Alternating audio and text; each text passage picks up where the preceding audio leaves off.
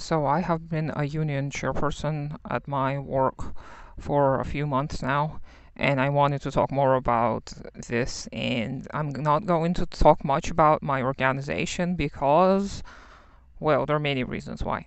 But it's been a very, very difficult ordeal. So the bosses are very reluctant and hostile, I would call it this, towards our union. So we had to go through a lot of bureaucratic crap to even have our union acknowledged, and it's still not fully acknowledged. So we're still dealing with that.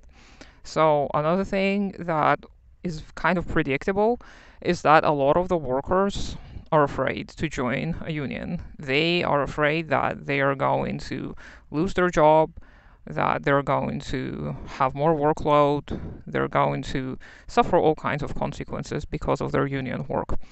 And unfortunately, a part of this is kind of true because we have lost one of our union members because this person got fired. So there was a legal reason why our employer could do that.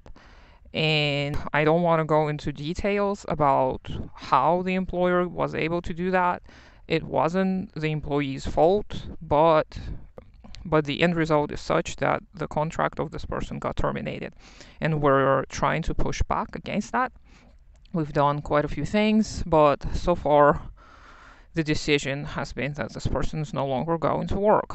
And that is very unfortunate. And of course, that definitely added to the fears of the other workers. So, and the labor code here in Kazakhstan is very vague about unions, and it can be interpreted in various ways. And I'm finding it difficult to navigate because of that. However, we're going to continue. I'm going to continue. It's been a very, very challenging task for me personally due to my neurodivergence, due to the fact that I had to do a lot of new things in the past year, and many of these things were not by choice. I didn't choose to do many of these things. But I do want to talk more about union organizing because I see a lot of potential in this activity, and I think that the number one thing is that we, the workers, have to unite on the basis of our economic need, and then later down the road, we'll be able to see that there is more than just economics that are at play.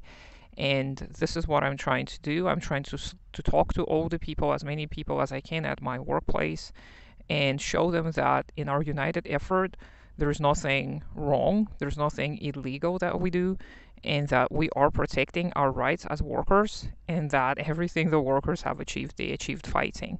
So I'm going to probably film an updated video on the union work.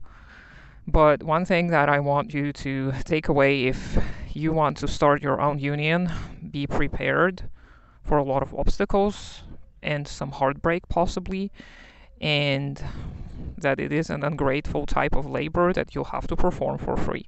Just bear this in mind.